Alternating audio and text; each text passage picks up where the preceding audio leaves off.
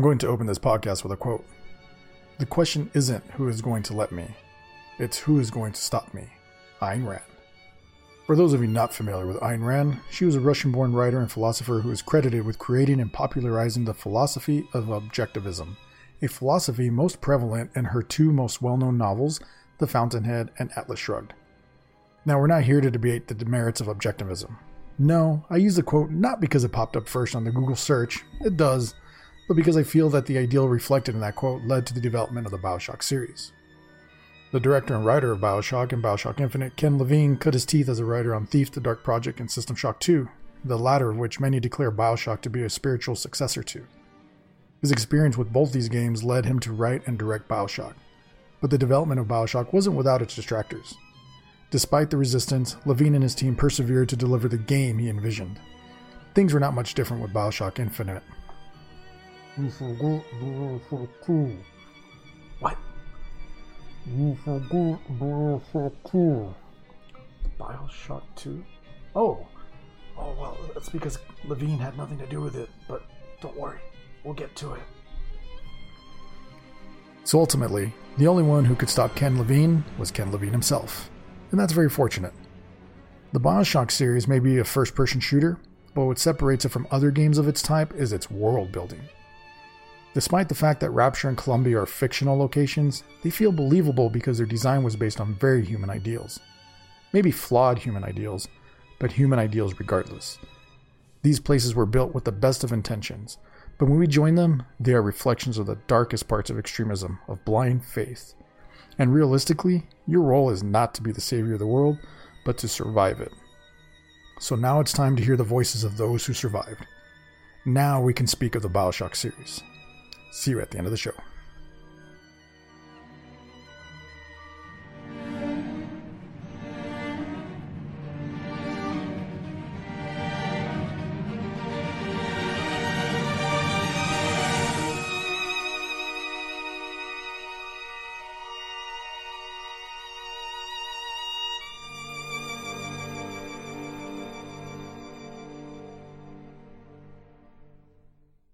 We swim in different oceans but land on the same shore.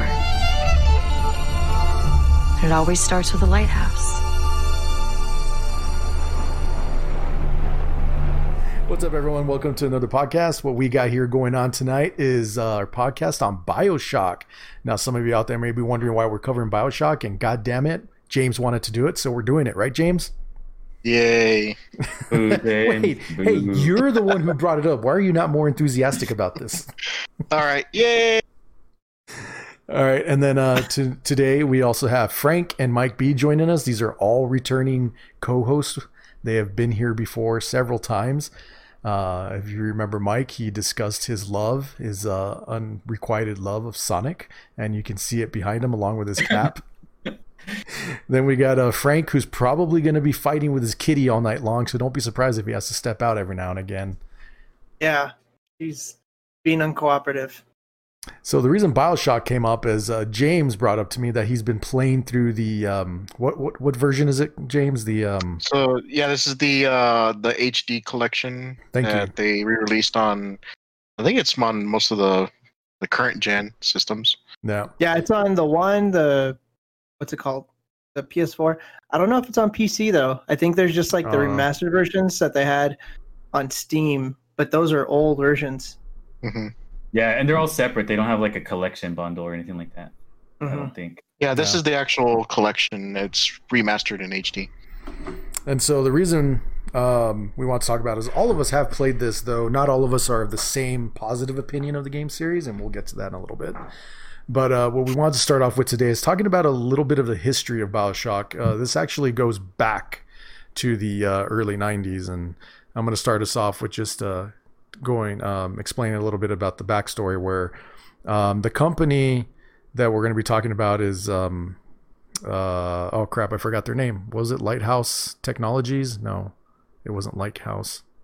Anyone remember what they were called? Wait, are you talking about the developers of System Shock? Yes. It was Looking Glass Studio. Looking Glass. That's right. Yeah, so they went through a couple different name changes, but when they were Looking Glass Technologies, they were working on Ultima Underworld and then Ultima Underworld 2. Both of those games were headed by Warren Spector of Deus Ex fame, which came later. And what they wanted to do, it was take the concept of Ultima Underworld, which is a dungeon crawler, and basically do it in space. And that's how the concept of System Shock came about. But it was also really important that the gameplay that was developed was not immersive. There is a word for it, but basically where the player can control, or I guess the player would experience insert themselves into the role.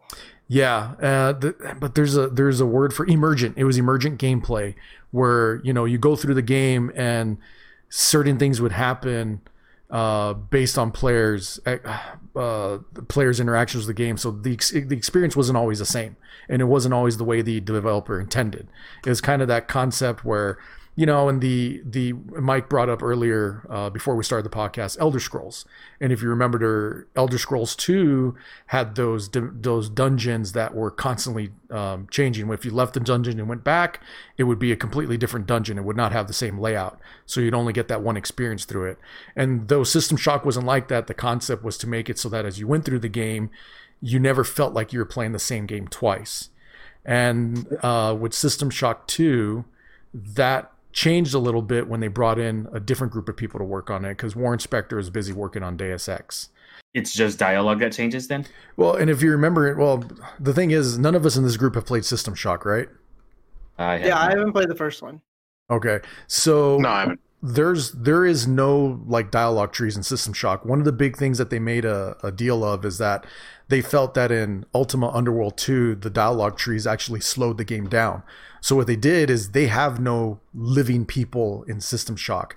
All the story is told through records in the game. So you find an item of someone left behind, like a recording. That's the story. And as you read those recordings, you get more of the backstory of the game. Not dissimilar from BioShock 1, right? Where you find a lot of those recordings from people that were left behind.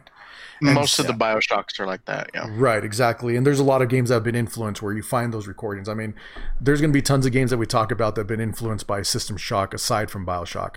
And but that's one of the things that System Shock did. They removed the concepts of dialogue trees because they felt it slowed the game down based on the way dialogue trees were designed back in the day. Of course, that's changed a lot since then. But with System Shock 2, that's where Ken Levine comes into play. Now, I don't know if you guys know what Ken Levine was doing before working on System Shock 2. He was responsible for being the creative director, the writer for Thief. If you guys remember the original Thief game that came out back in the day, which is an excellent game, by the way. But he was responsible for the writing. Yeah, very good stuff.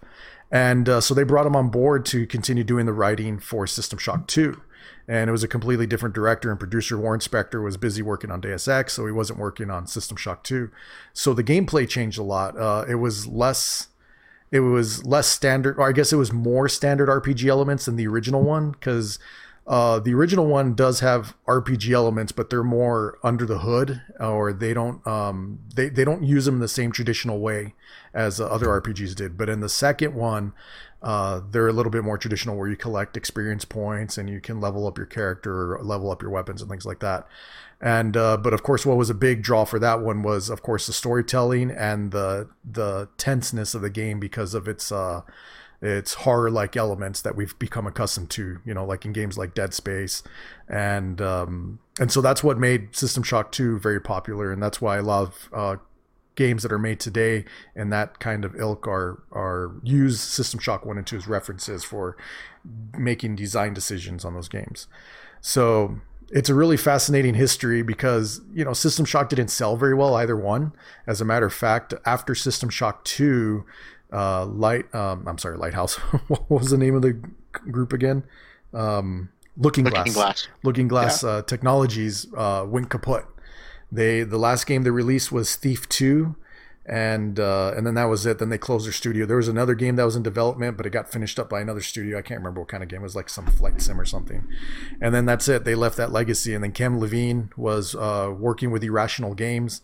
And of course, they started working on BioShock, and then they sold themselves to 2K Games, or Take-Two Interactive, which became 2K Games. And then they published BioShock in 2007, I think. Mm-hmm. And that's where we come. That's where we get to BioShock now. And so I don't know. I don't know how much you guys knew about all this stuff, but I was just reading through it the last couple of days, and it's just a really fascinating history where, you know, the reason BioShock exists wasn't because some guy, you know, came into the door and said, I have this great idea. It was a long thing in development. And usually I think when people see Ken Levine in BioShock, they think he was the director of BioShock, but really he was the creative director behind the game. So he was responsible for the story elements. I mean, I'm sure he had something to say about gameplay elements. He had experience with that, but obviously he kept himself within his expertise, which was the story. And I think, yeah, and you go ahead, James. You can see that in like System Shock 2, where you could tell he wanted to do more in that game, and of course the limitations of the technology, and then of course he brought that over into BioShock. So like there's a lot of influences in that regard. Mm-hmm. And there is I know there are some other issues where System Shock 2 was originally not designed to be a sequel. It was supposed to be its own standalone game. And then there is some pressure from the company in order to make it a sequel to the game, I guess, in order to continue building off of the world and the popularity of the original game. And of course, we see that all the time in businesses, you know, where, I mean, we're going to talk about it, I'm sure, with BioShock, especially when we get to BioShock 2, because Ken Levine did not work on BioShock 2. That was a different production company. Oh, and you can tell. Right. So that's what I have for the history. I got nothing else to add. There's Mike giving the thumbs up to BioShock 2. We're going to get to that. And you guys ready to move on to these questions then? Yeah. Sure. All right. So, James, since you are the instigator of this podcast, my first question to you is, how is BioShock different from other first-person shooters? It kind of brought in a lot of that horror element, you know, into the gameplay, which you don't really have a whole lot of first-person shooters that, you know, in the same genre, the horror genre. So, you know, to me that's a big draw to the game. Having to experience the horror through like a first-person type game. And how about you, Frank? For me, I think a lot of it was the art direction, because, you know, you could see some of the steampunk influence in it, you know, the retrofuturism. I really love the creative design of Rapture and, to a lesser extent, Columbia. But, you know, the very first BioShock, I mean, you know, I remember just the spectacle of it all, you know, starting even from the very first scene when you're stuck in the middle of the ocean, and, you know, it's just this gorgeous scenery, this flaming wreckage around you that you have to wade past. And I think from right then, to me, it was like, wow, this is going to be more, well, immersive as an experience while playing, as opposed to just run around, shoot bad guys, you know. And then also the story itself and the unexpected storytelling at times. Yeah. So for me, it was way more immersive than most other shooters I'd played up to that point. Because up to that point, what I had really played were a lot of 90s shooters, you know, like Doom, Wolfenstein, GoldenEye, Perfect Dark, you know, a lot of the real popular stuff that there is storytelling, but it was not as immersive as BioShock had been up to that point.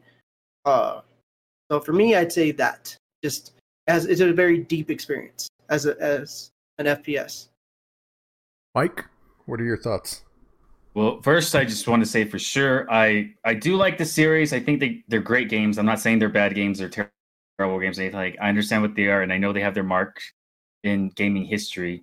It's just, personally, myself, I don't really enjoy playing them. I don't know why. But I am impressed by what they've done and how it looks, because just like Frank, when I remember playing the demo on a Xbox 360, and it was that plane crash thing, and that was just visually for that time, that was just amazing with the fire reflecting off the water and everything like that. It just looked really great, and that what made you want to keep going. Like it's like that demo's going to make sure I'm going to play this game for sure. One of the things I think that's it really brought to first-person shooters though was the what's the thing called again, where they take the drinks and then they get the abilities. The plasmids. Yes, I thought that was a pretty cool, unique thing they did for the FPS part of it, and how it was unique on certain characters or progress on really hard parts. You could like use the electricity on water, and it conducts it, and kind of gets the whole area. So like just a new mechanic to kind of work your way through the game, which is really cool. That's what I thought. It's interesting that you guys all talk about those things. Like James brought up the horror elements in the game, Frank the way the world looks, and then Mike the game mechanics, because I think, and this goes back to what we talked about the introduction, that this game so much didn't introduce new concepts as it did is it took these concepts that were usually done in separate games and then combined them into one game that used them all, and it did it very well. I mean, you look at obviously the System Shock influence with the horror elements, and then also the storytelling. But then there are games like Deus Ex, which were first person to design, though they weren't exactly first person shooters, that do a lot of those elements in regards to having different abilities. Now BioShock does it in a more minimalist style where you have the plasmids as opposed to having a smorgasbord of weapons and other devices that you can use in Deus Ex. But you can see looking at BioShock that game's influenced by that, and it definitely took all those elements, the creative design, the horror elements of dealing with the what do you call the enemies in the game? Splicers. The splicers in the first one, like dealing with those splicers is intense, especially early on, and then you run into the big daddies, and of course those fights can be very intense, but they're also very cinematic, and they grab you and they keep you going through. So yeah, definitely different for the time. It kind of came in at the time of video games where that stuff was really starting to happen. I mean, you have a game, we don't usually talk about it a lot, but like the first Fear game. That was a strict horror first-person shooter, and though to me it isn't as good as BioShock, it definitely has a lot of those elements that work for it, particularly that first Fear game. And then, of course, games like that led to things like Dead Space, where Dead Space has an incredible story, and it's definitely an amazing horror game. And you can see all those elements in that game. But it kind of came at that time where we weren't seeing that kind of stuff before. It was new to us, and it took all those concepts from those original games in the past. That's because like Fear was like it had horror, just like elements of a look, sort of every now and then. But BioShock, it has the whole theme is based around like a horror environment. Mm-hmm. That because Fear just had like you're going through an office building and you're having shootouts with people, and then there'd be like a scary, creepy girl every so often, But BioShock kind of put it where the background, the scenery, the lighting, everything was just based to be like a horror style. Yeah. I'm not necessarily saying it's scary. Like I didn't think BioShock was very creepy or scary, but it had that theme. I think this is where Frank's going to jump in and tell us why it's not horror, and I think he does. I think he is right. So go ahead, Frank. Okay, so the reason I think it's not really horror is because it's too sci-fi to be horror. I think, well, Bobby and I have had this conversation before, but just really quickly is that it's presented more as a mystery as opposed to horror. And yeah, it's creepy, it's got that unsettling atmosphere, but like right away when the mystery, the more you learn about it, it's, I don't know. I don't really consider it horror, but it does have horror elements. Mm-hmm. It's that's why I said more of a horror element to it. Yeah. Rather than just saying that it is a horror game. But yeah, it is normally put on like horror game charts. Yeah, and you can see why, and there's a lot of ambiance to to the backdrop as well. If you just in idle, you can hear in the background, water dripping in the background. The bulkheads of this underwater city starting to creak and fall apart. Very unsettling sounds of the splicers moving about in the background, and that's just like sitting there at idle.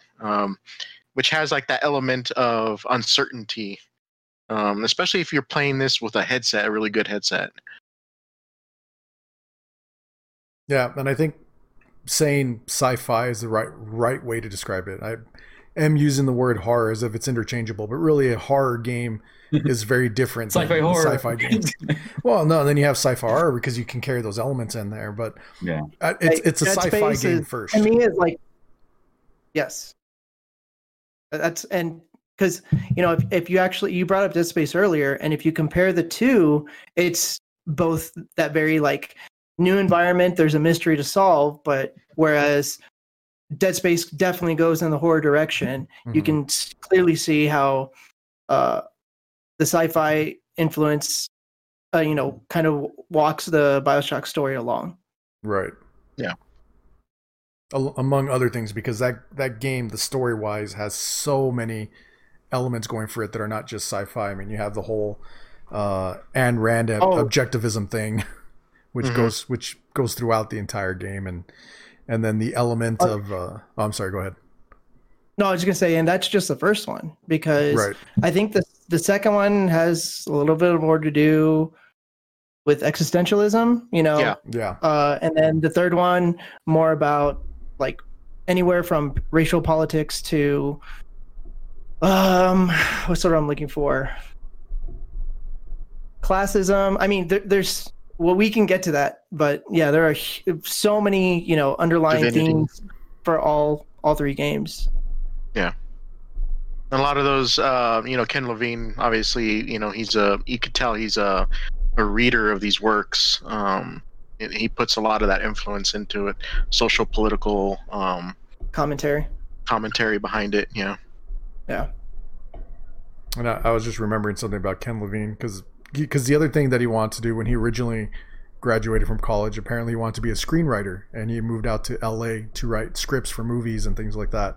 And obviously it didn't pan out, which is why he started working for why do I keep forgetting the name of this company? Looking Glass Studios. Looking Glass. And I got to look it up because I don't remember, but apparently like in like the early 2010s, he wrote a script for I guess they're trying to reboot Twilight Zone in the early 2010s, separate from the one that was more recently done by what's the comedian's name? Jordan Peele? Yeah, by Jordan Peele. And he wrote the pilot for it, and of course it didn't get picked up. But obviously the guy likes to cut his teeth on this type of stuff if he's trying to write something like for Twilight Zone, and so it's not surprising that he does a lot of these themes. But again, we got to remember that BioShock 2 was not his story; that was someone else, and it's BioShock and BioShock Infinite that are his. But in general, the company that developed BioShock 2 tried to, create their own theme of existentialism.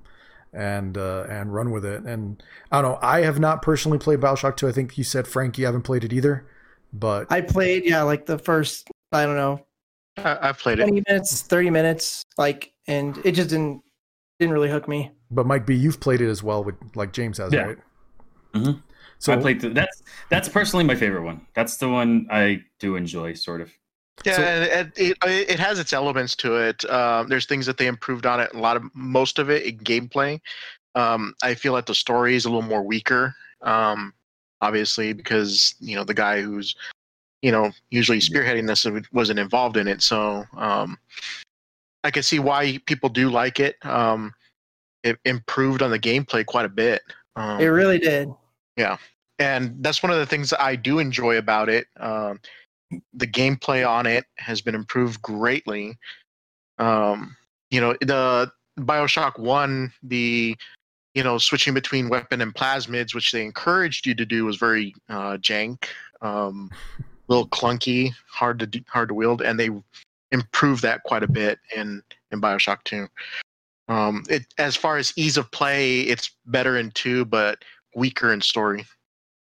Yeah, I just remember it was cool that you could use electricity in the first one to and then you shoot him, and it's a fast way to kill him. But it was also a pain to switch to that and switch back. I thought it was. Well, Like I I said, think it was a little jank.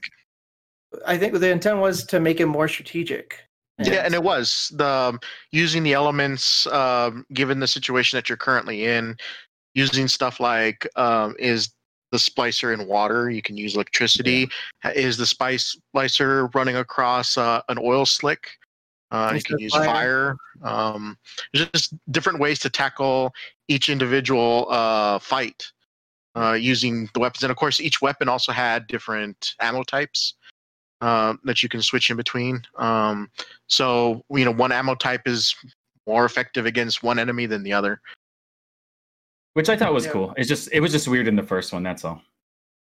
So obviously, you guys still feel that BioShock 2 is a good game. I know a lot of times when you look up stuff on the internet, a lot of people say, well, don't bother playing BioShock 2 as if it's a horrible game. And, from the way you guys talk about it, sounds like even though it may be weaker story-wise compared to 1, mechanically it's an improvement over 1, and therefore it's still worth playing through.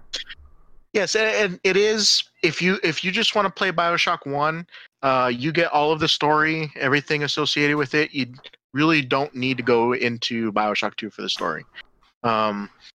You can end it right there at BioShock 1 and be fulfilled in the story. BioShock 2 just kind of adds to the story a little bit, adds to some of the characters that are in there, expands the characters a little bit more. And these are like NPCs that you run into in BioShock 1. So not really necessary as far as story-wise to play, but I do suggest people play it.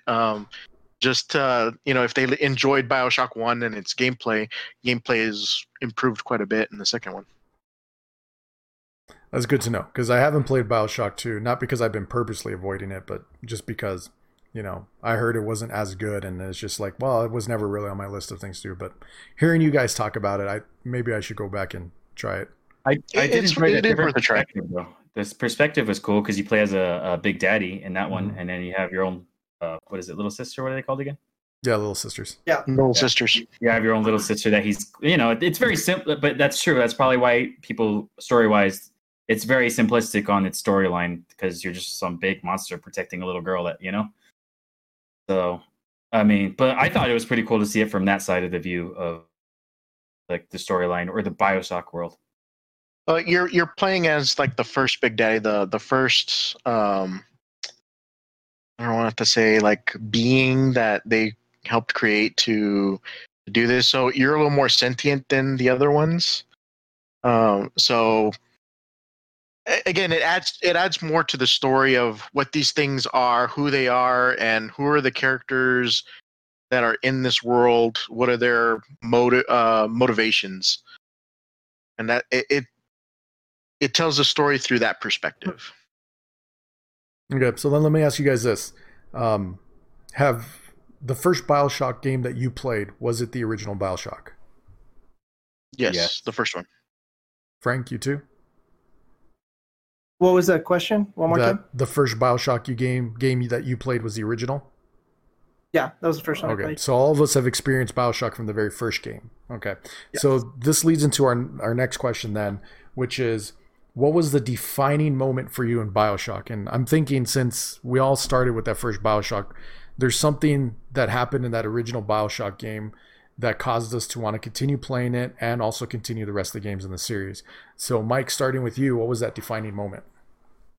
It would be the exact moment Frank said earlier. That plane crash it was just one of those things that draws you in. You didn't really have much of gameplay, but just from the scenery and of the plane crash and how it looked, it was you had to go on to this adventure and be like, where is this going to go now? And just that whole opening scene was really well done. Just once you get to the tower, the lighthouse tower, the ocean, the elevator, like just how the intro is to that very first game is a drawing point. And then it just keeps adding more and more, because then you meet a Big Daddy, you meet all these like characters that they're all really awesome, So it just draws you in. But yeah, that's mainly it. Just the opening scenes, so like probably the first 30 minutes of the game. How about you, James? You know what? I have to agree that beginning is what draws you in the most. There's a mystery behind it. There's something that you want to solve. What is this place? How did it get this way? And you kind of feel like you're the hero because this guy is asking you for help save my family. And he's asking you for help because you're not affected by a lot of what's going on here. So you have more of an avenue to discover what's going on, and kind of peel back the layers of of the story and this mystery of what happened to this utopia, and that just kind of draws you in. I think we're far enough along where we don't have to worry about hiding spoilers. So. I mean, it is what over a 10-year-old game now, but you come to find out that the person who's asking for help doesn't have the best intentions for you, right? What is so now that coming a mile away though? What is the pseudonym that he uses? Atlas. Thank you. Atlas, which comes from the influences Atlas Shrugged, Ayn Rand references there. Yeah. The selfish garbage novel that is Atlas Shrugged. Yeah. We'll get to the philosophy in a little bit. Yeah. But yeah, that kind of stuff kind of pulls you in, wanting to solve this, mystery of what's going on here. And part of it too is also the atmosphere that they, that they build, the world building around it too, is very. It kind of pulls you in. Well, it was unique too because it also had what they're called again, splicers. Splicers, yeah. Splicers. Yeah, so when you start getting further into the game, and we're cool about talking about spoilers since the game's so old, right? Yeah, like I said. Oh, yeah, we're good. So when you start figuring out it's everyone going crazy over using that stuff, it gets to the point where you're trying to, I guess, fix what's going on in the world, or mainly, I guess, you're trying to escape somehow, but you have to resolve problems that are there with them. And it's also weird because a lot of them are going crazy and stuff like that, so it makes it feel like, okay, they're just crazy. They're kind of victims in a way, sort of. Even though they're attacking you and they're the bad guys that you got to destroy or kill. But I mean, they're victims of the overall philosophy that the world has built around them. You know what I mean? But they were exposed to all of that stuff, and that also made them go insane too. I disagree, but we can talk about that during the philosophy. I think when we get to the philosophy, because I have something to say about that too. But because you're digging more into the philosophy behind the story. All right, Frank, what was your defining moment? So funnily enough, the first game was kind of ruined for me by James, which is not entirely his fault. But we were talking about it because I had started playing it, and then he brought up the plot twist, the spoiler, and I was like, oh. And I don't know if you remember, James, but I was like, it's not a big deal. I didn't really care about spoilers. But so the first game kind of lost a lot of its mystery to me, but it was still a great experience. So for me, I'd say the defining moment is actually in the DLC for Infinite, where you play as Elizabeth and it connects back to the first game. And to me, I was like, did you ever play it? Yeah. You never did, right? It was Lost at Sea, right? Is that the Buried at Sea? Buried at Sea. It wasn't black and white. It was still in color. Okay. I think parts were, but okay. Well, I think when it started out, it was in black and white, and then it went into the color mode. Yeah. Oh, okay. So I never heard that. For me, it was kind of like a noir type. Right. Yes. So I'd say for me, it was just the full circle telling of the story. That was more the defining moment because, with the first one and third one being headed by, Ken Levine, and there was obviously a vision that he had, just the way that it was connected, I really, really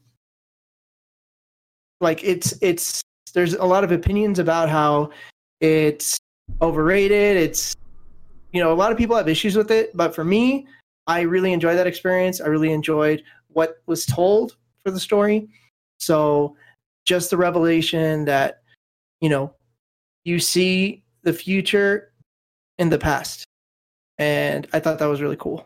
All right, so to elaborate, first of all, what is it that people are saying is overrated, the DLC or the BioShock Infinite itself? I think, both Infinite and even the DLC, the story itself. I mean, it seemed like to have gotten a mixed review, and I think also because they were originally planning on releasing a third chapter for Burial at Sea, but they ended up scrapping it because right after that came out, I think the studio closed. If I'm not, Irrational Games closed, I think, shortly after the deal. Yeah, because Ken Levine left the studio. He was closing it out. Technically, it's not closed. He left the studio, and then there are some people remaining. And then a few years ago, they they renamed the studio. I can't remember what they renamed it to, but now they're working on more like novelized games, or I can't remember the term that they used. But anyway, so yeah, that last part never got released, so we probably won't see the final vision that he had for the overall story. Yeah, but I really liked Infinite, despite its flaws. So it was, like the tail end of the series was the defining moment for me. Okay, so it wasn't so much the original BioShock that sold you, is really the way they closed out with Infinite that sold you. I'd say, well, just for me to appreciate it, because I mean, well, we can get to favorite game in a little bit, but I just that full circle storytelling. That's what made the defining moment for me for the series. Okay. I know for me, with the original BioShock, the moment that sold me was, I'm with you guys on the intro, but it wasn't the waking up in the ocean with fire around me. It was the bathysphere opening up to Rapture, because when you get into the bathysphere, you're just going down this tube, and then all of a sudden you see Rapture. You see cities you see skyscrapers underwater, but then the ocean, like they made an excellent job in the cinematography of making sure that you could see that it was a living, breathing world, where you would see sea life. A whale swam by the bathysphere at one point. At another point, you see a Big Daddy walking around outside doing some repairs. In some cases, as you get closer to your entrance, you can see some of the damage that's been done in the last few weeks in Rapture. And it's like, at first, it introduces you to this world that's beautiful and amazing, but you can see the garbage underneath that's seeping through, that's causing that's going to lead to the chaos that you're going to experience. So it's kind of like it kind of lulls you into a sense of calm before thrusting you into this this torrid, damaged world. And so that's pretty much what sold me. When I got through that, I played through BioShock in a couple days, just because I was so sold on it from the very beginning. And that's why I'm with Frank on the DLC, the Buried at Sea, because when it revisits that world, as much as I like BioShock Infinite, I do feel that Rapture is the more defined of those worlds, and seeing them combine the concepts that they came up with Infinite and then bringing it back to Rapture to bring it full circle was definitely fascinating as well. But that's what sold me on that one. Yeah, it looked really cool, because it's like it looked really beautiful, but when you're looking at all the fine details, like you were saying, like the rust or barnacles all over the place, and there's like, this place is really fucked up. Like, it looks pretty visually, it looks beautiful, but you're like, oh yeah, you're gonna go into a shitstorm, right? Well, it's more because of the damage and everything like that. I mean, that's I think more to just show all the setup. Yeah, what to expect when you get there. Yeah, and that'd be another drawing point. Yeah, so that's pretty good. And those water effects for the time were amazing too. They still kind of hold up. Well, and I think that goes back to what Frank said earlier about the art style. That going with that, I don't even know what you would call that art style, but the designs of the characters, it stands up. Graphically, it may not be the most impressive game that we've seen, but artistically, it still holds up very well. It's a very well designed, well thought out world as far as a creative design. It's like a noir. It's like a mix between like steampunk, noir. What is it, like 20s era? Well, yeah, it's. I don't know how to even describe it. It's Roaring 20s. Roaring 20s, noir, steampunk, retrofuturism. Retrofuturism. That's one of the reasons I don't enjoy playing that game. I don't like that theme of like 30s, and then there's like a radio playing like old ass fucking music and shit. It's not my thing. It's because I don't like just that thing never draws my attention. No, and that makes sense. I mean, because there are certain games that are like really well done, but just thematically or visually, they just really turn me off. So I can totally understand why it didn't really appeal to you as much. And I think, I don't know if BioShock started that or anything like that, but like Fallout, it's been like a running theme with games that they do a lot of, where it just has that 1930s or 40s music or old-fashioned style, or that's when previously it took place beforehand till the present, and the evolution. Yeah, Fallout kind of follows that same kind of overall aesthetic. Retro-futuristic. Retro-futuristic. There we go. That's what I was trying to say. So I'm not really into that too much. It really kind of just, I don't enjoy it. Yeah, well, like Frank said, I mean, I can understand that. So we come to the big questions. This is probably going to be the most controversial question because it'll probably bring up the biggest amount of discussion. But what do you think is the philosophy of BioShock? And keep in mind that Frank and I have not played BioShock 2. We only know about it from watching gameplay footage or from discussion of others. So I think James and Mike will be better able to discuss the philosophy of BioShock 2, but we can definitely speak towards BioShock 1. And Frank, I'm going to let you lead us off on this one. Philosophy of the BioShock series. Well, to me, the first one, you do see a lot of the Ayn Rand influence. Obviously, even anywhere from the names to the principles and the philosophies that Rapture is founded on from Andrew Ryan, and he really does a good job of illustrating how kind of impractical objectivism is, because Andrew Ryan, in the world of BioShock, he created Rapture, which is supposed to be the ultimate utopia and everything like that, and it's in ruins because of everybody's selfishness and greed and lust for power and everything like that, which just it's a testament to why objectivism is not even ideal or practical, but also why it's detrimental to any society. So for me, that I'd say that's the philosophy of the first one, just to just it's a critique, a very harsh critique in a sci-fi setting of objectivism. The second one I can't really speak much to, with the idea of the Big Daddy and the choices you have to make. I'm not really sure. I haven't experienced that enough. And then with the third one being very politically charged, especially, it's with the post-Civil War integration of societies, North and South and everything like that. And you see it spill over into Colombia and the racism. I don't know. I mean, it's very critical of very self-driven, selfish motivations in society. I think that's kind of like the overlying philosophy for 1 and Infinite, in my opinion. James, what's your take? Very similar to what Frank said. It, basically, BioShock 1 is libertarians under the sea here.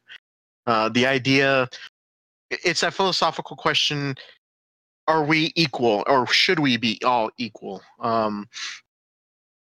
You have this utopia that believes that everybody will prosper if they just do what they're supposed to do. Unchecked capitalism. Those are the kinds of things that we think of as like a utopia where everybody, lives together in harmony, but that's not the case. That never really happens in real life. And this just kind of that social commentary about that, I think, is the main theme of the first BioShock, where you have this society that says that everybody here is on equal plane, but we don't have any checks and balances to stop people from, doing experiments on other human beings. Unchecked capitalism. Really, really quick question though. You're saying that they're talking about people being on equal fields. Andrew Ryan was not about that at all. Right. The whole point. Like, it was the opposite. He's all like, him "We're himself, better." yes, because he's the leader of that place, and of course, that's not, the leader's not going to be. He's going to want everybody else to think that way, not him himself. But You know what I no, mean? well, for their society, he was saying that our society is better than the surface world. So he wasn't really proposing that we were equal or that everybody did their part. It was, we get all the benefits and everybody else can stay up there in the surface world and suffer and die and be miserable. Yeah, and that's why he pulled away from that. He wanted everybody to have like the utopia where everybody does whatever they're driven for, right? Oh yeah, that. Yeah. He wants everybody to strive and have these unchecked, because he believes that if you have too many checks and balances for these kinds of things, it holds a lot of people back, right? And that's why you have the horrible things that they were doing, like human experiments, people making making money on the backs of other people, that kind of thing. And so, in the first BioShock, that's very prevalent in the backstory of how this place. It just kind of shows that we really can't achieve a true utopia. Well, not like that. Not like that. Well, I mean, like I said, it's like that libertarian type philosophy. But the thing is that you can't keep other people from doing bad things because of their own motivations, their own selfish motivations. Sometimes you have to keep things in check, and they kind of failed to do that. And as far as BioShock Infinite goes, that one, that's, again, it starts out as a utopia, right? Where everybody, you have this, beautiful world in the sky, and everybody's, looks like everybody's happy and everybody's getting everything that they need, but there's like this, seedy underground thing happening in the background where people are being exploited. Well, what happens when you exploit people? Well, some people are going to rebel, and you have all these basically white people, rich white people, enjoying the fruits and labors of these minorities that they brought on specifically for doing work. Of course, if you're going to mistreat them, what's going to end up happening? They're going to get together and they're going to fight back, and that's what happens in BioShock Infinite. What about BioShock 2? For me, that one's harder to pinpoint exactly, only because, like I said, the story isn't written as well. I can see where they're trying to get like this kind of like this nihilist type philosophy going on, but it doesn't do it well enough for me to really pinpoint exactly what's going on. If anybody can jump in on that one a little bit more, but because the storytelling isn't as good, it's harder for me to pinpoint what exactly the philosophy is on that one. It probably really isn't. It was more just like an expansion, sort of, in a way, of like just the story of like the Big Daddy thing part, and that's pretty much it. I didn't think they didn't go too in depth on that. And of course, it goes into the little sisters and how they're created. Again, it's all about that unchecked, human. You're experimenting on human beings, creating these little sisters, creating these big daddies, and for what? They're basically slaves to, to the society, right? Well, and let's elaborate a little bit here, just so there's clarity for anyone who may not remember BioShock. So, the purpose of the Little Sisters is to generate Adam, right? And yes. Adam is the chemical used to create the plasmids. The plasmids, right, for the splicers. And then the Big Daddies were created to protect the Little Sisters, right? Not only that, but they were also created as workers. So they did things like repairs on the outside, because obviously these people, they don't want to have to go out into the crushing depths of the ocean to go do work. That's not what these people are for, right? So they're going to create somebody or something to do that for them, right? and they're just kind of like a means to an end. They maintain the entire facilities, and so they're basically slaves. They don't. That's the whole purpose of them. And they're genetically altered in some way, and they have no rights. They again, these little systems were created.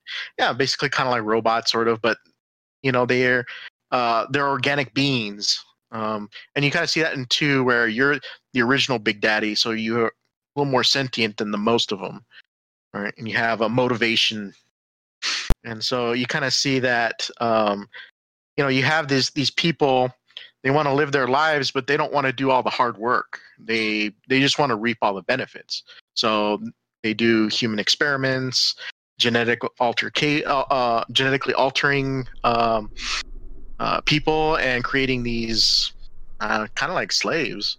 Yeah, like you said with their slaves, the Big Daddies were protecting the little sisters, and that's what they do. So with him saying it's the one that's more sentient in part 2, there's more, instead of just I have to protect her because that's just what I'm programmed to do, or that's just how I am. There's actually more of an actual attachment that he has to his little sister, and it kind of shows that. And it's more, they specifically designed them that way to have attachments to the little sisters. Okay, and Mike, what about you? Or what was the question again? Just the philosophy of BioShock. I can't do for each game. I'm just thinking overall, just what I've taken from all 3 games is, if as a nation, if you can't seclude yourself from the rest of the world, and it's just not going to work out well. I mean, that's just what I took from it. Is just every situation, or what's the infinite in the sky, or a rapture in the ocean, just secluding themselves from the rest of the world is probably not really a good idea. And it didn't work out well for them. Well, and the only reason, because when you get to Columbia and Infinite, the society from, appearances, like James was saying, it looks like a perfect society. Everybody's happy. But the issue is that the only reason that it appears that everybody's happy is because the people who are out enjoying life are, well, they're all white people. You know what I mean? And you do really quickly, you go further on to see that there are the exploited, minorities, and with the rebellion and everything like that. And see, I'm sorry. And they brought the minorities there with them to do the hard work that they didn't want to do. Yeah. Going back to that whole slavery thing, what's the reason why we had slavery? Well, just, they having somebody you feel is less than you to do the hard work that you don't want to do. So I'm thinking, again, not having played BioShock 2, so there's an overall theme with these games. So if you look at them, the original BioShock takes place in the 60s, but they're living life in the roaring 20s. 50s. No, it takes place in 1960. It takes place in 1960 something. I thought it was 1960. Is it 1960 exactly? No, the fall of Rapture happened New Year's 1959. Okay. So 1960, and but the way they live life is through the Roaring 20s, right? Yeah. And so we're talking about a lifestyle from about 40 years ago. Then you look at shit music playing on the radio. And then you look at BioShock Infinite, and it takes place in the 1910s, I think, like 1913 or something like that. And but they're living a lifestyle that's really pre-Civil War. Yeah. And so we're talking about two societies in which they're trying to recapture what they felt was the ideal lifestyle. That very much the antebellum South. Right. Both of those themes run very much concurrent with the theme we see today in our country. For those of you who don't know where we're at, we live in the United States of America, and I know all of us in here in this chat can very comfortably say that we are not in support of the people who are currently in charge of our government.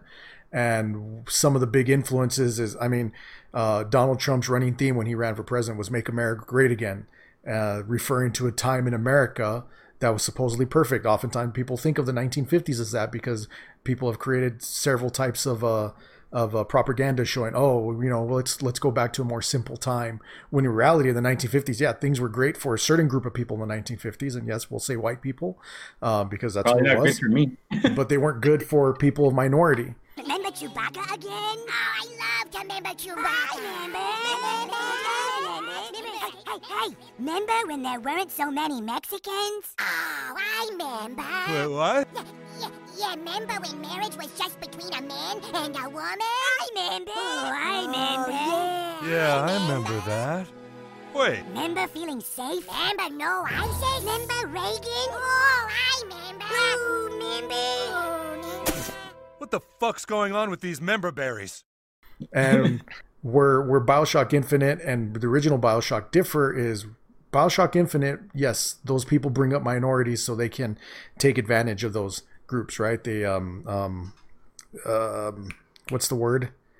They extort those individuals to do the work that they don't want to do.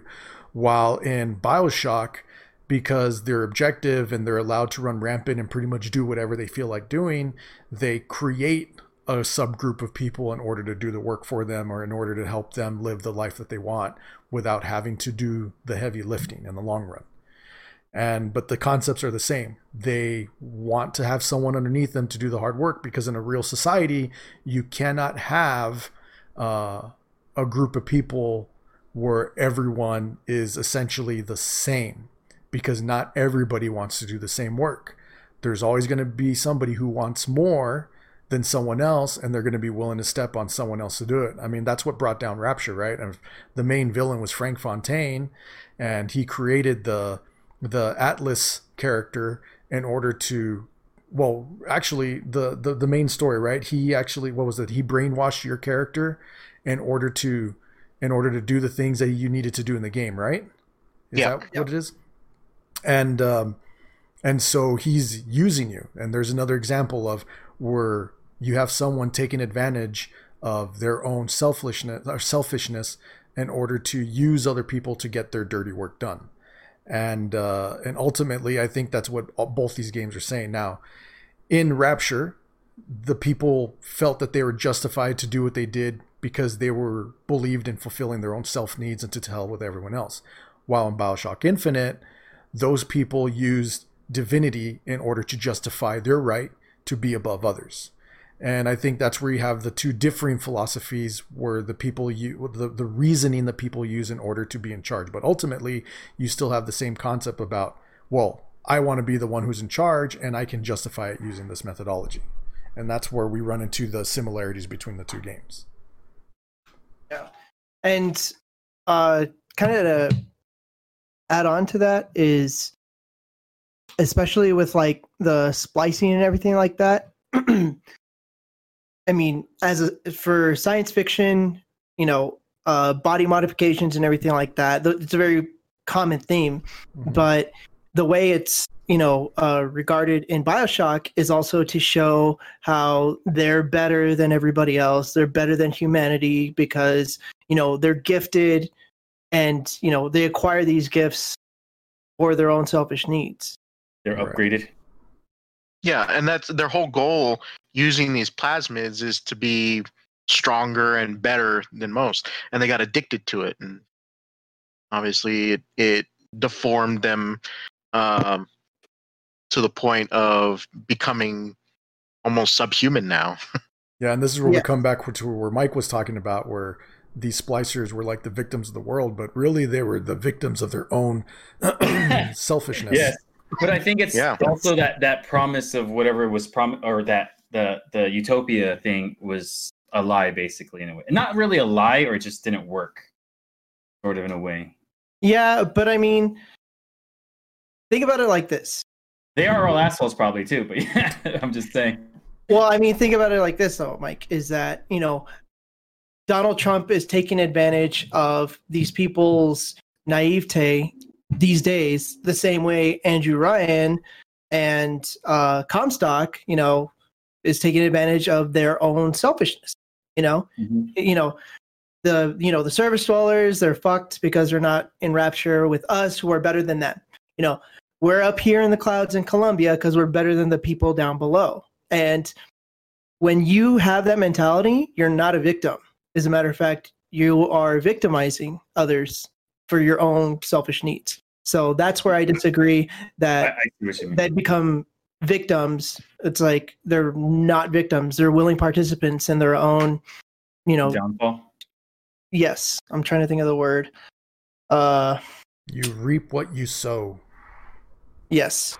Yeah. And I really like that you brought up the social commentary as far as what's going on in society today, because what's going on in society today, it's not new, it's not fresh, it's just a different flavor of the same issues that we've had with this country since it first was formed. And we're not the only country, because we hear about other countries around the world where you have a dictator who then manipulates the people and puts people in place in order to make the world comfortable for him and his cronies, and then to hell with everyone else in society as long as they're comfortable. And that's where you come back to the issue with objectivism. I mean, objectivism would work if everyone did things to benefit themselves without causing harm to others, but most people don't do that.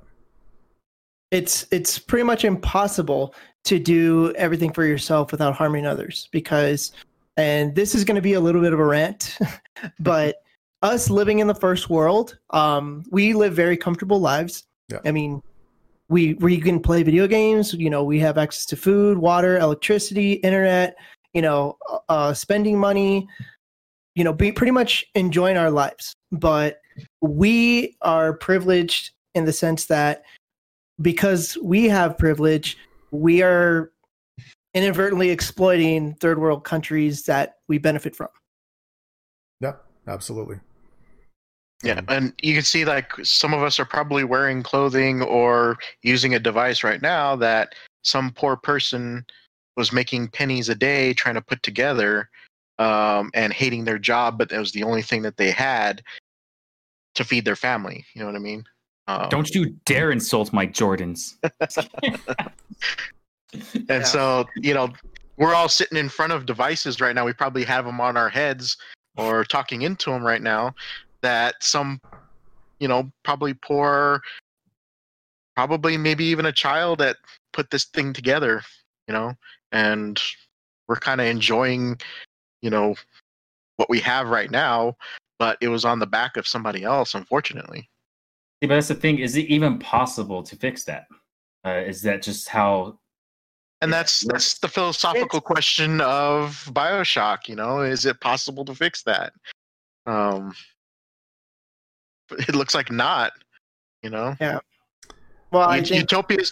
People talk about libertarianism or utopias where just let the free market work itself out. Here's the thing: those things need to have checks and balances, because if I can't stop my neighbor's dog from shitting in my yard and him taking responsibility for it, how am I going to stop him from doing other things that harm me in some way? You know what I mean? That's why those laws, those checks, and those balances need to exist. So yeah, to close this out on philosophy, because otherwise we're going to be here all day. I mean, honestly, we turned into a political rant. I mean, we really could have just done an entire episode just on the philosophy of BioShock. Yeah. But to close it out, I just think, do I think we could live in a society where everyone could live comfortably and get what they deserve so they don't have to worry about surviving? Yes. But the issue is there's still too many people with power who only want to fulfill their own needs, or really their own wants, and to hell with those below them. And until we can create that type of society.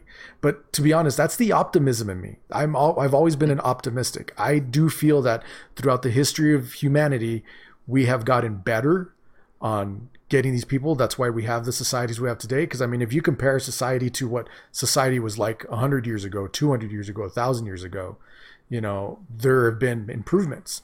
But whether we'll ever reach that pinnacle is something else entirely. And then we have this thing like this pandemic, which then can set us back steps because it depends on how we respond.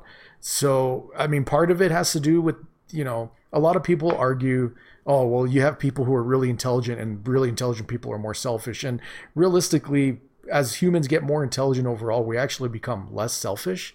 But funnily enough, I just wanted to segue really quick. I just watched a video about the problem with Rick and Morty and the way that Dan Harmon frames it, because so there's this guy, he's called Renegade Cut, and he does, analysis of popular culture.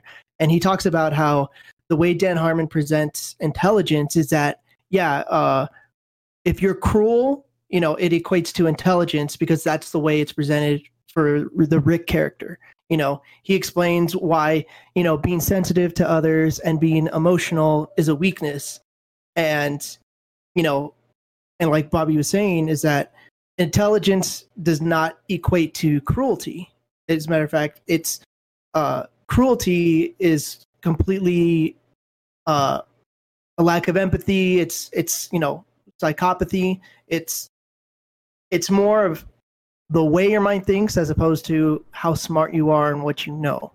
Yeah, and so I know a lot of people interpret Rick as being that way because of his intelligence. I disagree with that statement, having watched Rick and Morty, where there's more to something that happened to Rick that caused him to be the way he is. It's not because of his intelligence, but part of his intelligence and the way he sees the world is what leads to who he is, and it's not the intelligence itself. But that's way off topic now as far as going on to another thing. But I'm glad you brought that up. I just think it's the way people interpret things, because often, I mean, if you look at movies and TV shows, usually we interpret highly intelligent people as cool. I mean, look at House. House was such a popular show because he's a super intelligent doctor, but he was an asshole. And the Full House. What? Full House too. Everyone on Full House was an asshole, but they were all stupid. And he was, he was always portrayed as an asshole, but realistically, he wasn't an asshole because he's intelligent. He was an asshole because of the life that he lived and his experiences that made him the person that he is. And that's what leads to people's cruelty. It's their experiences of what they are. And so when you have people who have lived a life of luxury, who have always been told that people under them stay under them, they're going to want to create a world that's just like that because it's the world that they know.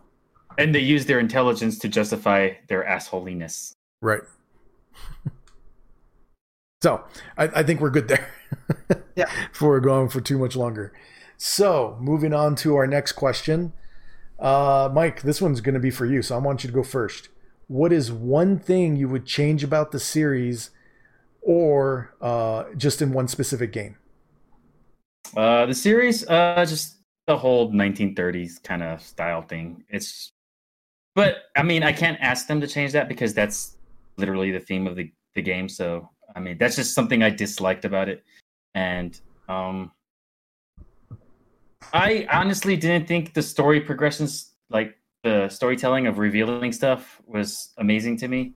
I knew the guy was going to double cross me like 20 minutes into the first game. I was like, oh, this guy's a bad guy. Why? How did you know that? I just knew. It's just one of those things. The way the story was, like how it was being presented was kind of like obvious. It's kind of like when you watch so many horror movies, you kind of know how the story is going to progress. You're like, well, this is going to fucking happen. Well, this is going to fucking. So, and same thing with Infinite. I think around like the third mission with Elizabeth with you, I was like, you're her fucking dad. I was like, I fucking knew right away. I was like, they're going to try to spin that later.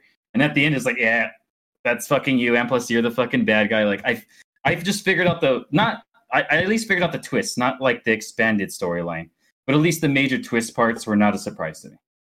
But the expanding storyline of learning the universe, that was still really good. But, and plus, I think the hook stuff was just too gimmicky for Infinite. I thought it was kind of useless and pointless. The grapple hook thing. Skyhook. Yeah, Skyhook. I didn't think it was needed. I thought it was pointless. I mean, it looked cool when they did the trailers, like, oh, that looks badass.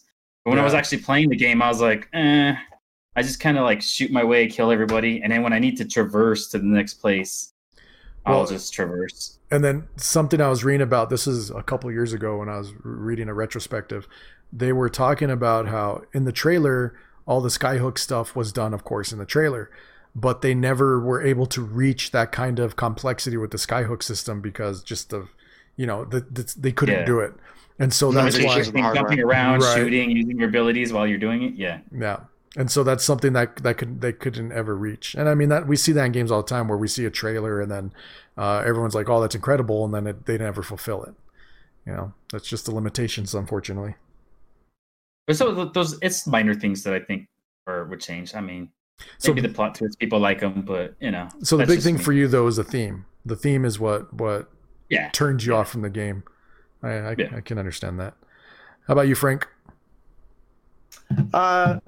So I watched a video on YouTube that actually talked about the troubled development of BioShock Infinite. Remember it was delayed a whole bunch of times. Yeah.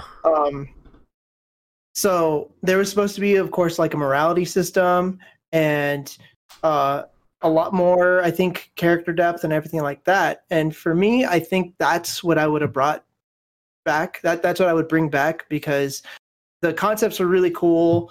The complexity with the Skyhook combat and everything like that. There's a lot that was left on the cutting room floor just to get the game out, and you can see hints and also like kind of the leftover afterthoughts for the morality system. I mean, literally, when you go to the carnival area, like you can choose to steal money, but there's no real consequence for it. But I mean, obviously, that was meant to play into the morality system, and that I think would have been interesting, giving the characters more depth because Infinite's really fun to play, but going back and playing it again, it's a very shallow experience compared to the first one, and that's a problem with being a AAA game developer is that you have deadlines you got to meet, you got to push this stuff out so that you can make the sales and blah blah blah blah blah. And I just wish they had taken more time with Infinite to give us more of what we were not even really promised, I guess more of what we were expecting. You know what I mean? The DLCs I did really like. I thought those were fun. Those were cool additions to expanding the lore and the story. But I would have liked to have seen the third chapter to the Burial at Sea. BioShock 2, honestly, I'll just have to go back and play it because I do need to give that game the time of day. It is part of the trilogy, and I know it's not a bad game. It just didn't really grab my focus. So if they could just remake that game, that'd be nice. Remake it. That's what I'd change. How about you, James? So Frank kind of hit the nail on the head. Exactly what I was thinking about BioShock Infinite. It was a complete game, but I felt like there's a lot missing out of it. There's some incomplete parts. There's obviously some choices that you can make in the game that have no effect whatsoever on any of the outcomes. Oh yeah, like really quick, when you choose Elizabeth's little choker thing. Yeah, that's what I was going to mention. Yeah, the bird in the cage. So sorry. Real quick. That was the exact moment I knew that he was the father. It was that scene. Yeah. Why that scene really quick? I don't know, because I think she asks him which one she should choose. Right? Or which one to pick? I mean, he gives like a typical guy response. Like, I don't know, man. There was just something about it, and I was like, bro, is that her dad? But the choice with the little pendant with the bird cage or the bird, and to me, I felt like, okay, do I want her to be like? I felt like playing it first, like I'm making a choice here. Do I want her? I saw the bird as being like free as a bird or bound in a cage, right? And I felt like, well, if I pick one or the other, what effect is it going to have? And no real consequence ever came of that. Maybe Frank can put some more light on that. You were going to say something about it. No, yeah, it just I forgot. I'm so sorry. I haven't watched it in a while. But there was something that was supposed to lead like a scene that's supposed to lead from that, whatever choice you make. But literally, there's no difference. Yeah, there's no difference in it. There's another scene where you're about to be ambushed, but you don't really know it. But there's kind of hints that you're going to be ambushed. He's like ringing the bell to get service, and the guy's on the phone, like, "Hey, what do you want me to do with this?" And you have a choice of pulling out your weapon and shooting the guy, or continuing to pressure the guy, right? If you choose to pull your weapon out, you shoot the guy in the face, and it freaks Elizabeth out, and she doesn't like it. If you choose to try to talk to him, he stabs you in the hand, right? And of course, later on, if you choose to shoot the guy, Elizabeth's really disgusted by it. Like, you shot that person. I think regardless of whether or not. She's disgusted either way. So. Either way, she's disgusted. But I felt like that was going to be like a morality choice, right? She's going to react to the way. Consequence at all then? Yeah, she's going to react to the way I handle certain situations, right? But either way, it doesn't matter. The only difference here is that either you have a bandage over your hand or you don't throughout the rest of the game. So there's no consequence. And I felt like there was, a path for that. There was framework for it, but they never completed it. And that's what I'm kind of disappointed about it. That morality system. And Frank pretty much like a missed opportunity for it. It's a lot of missed opportunities. And also like the tears too. Where she gives you kind of combat advantages through different elements on the map, where you can open a tear to give you extra cover, or you can open up a tear to give you health or something like that. Again, like that, everybody saw that trailer that kind of showcased that element, but I felt like it wasn't very fleshed out. It was more of a gimmick, because you pretty much can have Elizabeth not do any of that stuff for you, and you can win most battles. Yeah. Especially with the Vigors, because I feel like in Infinite, you can get very overpowered, kind of like the first one. Yeah. Yeah, almost to the point where you can pretty much get through any battle without suffering too many consequences. Well, anyway, I could say the best thing that come out of BioShock Infinite is the Source filmmaker porn. What?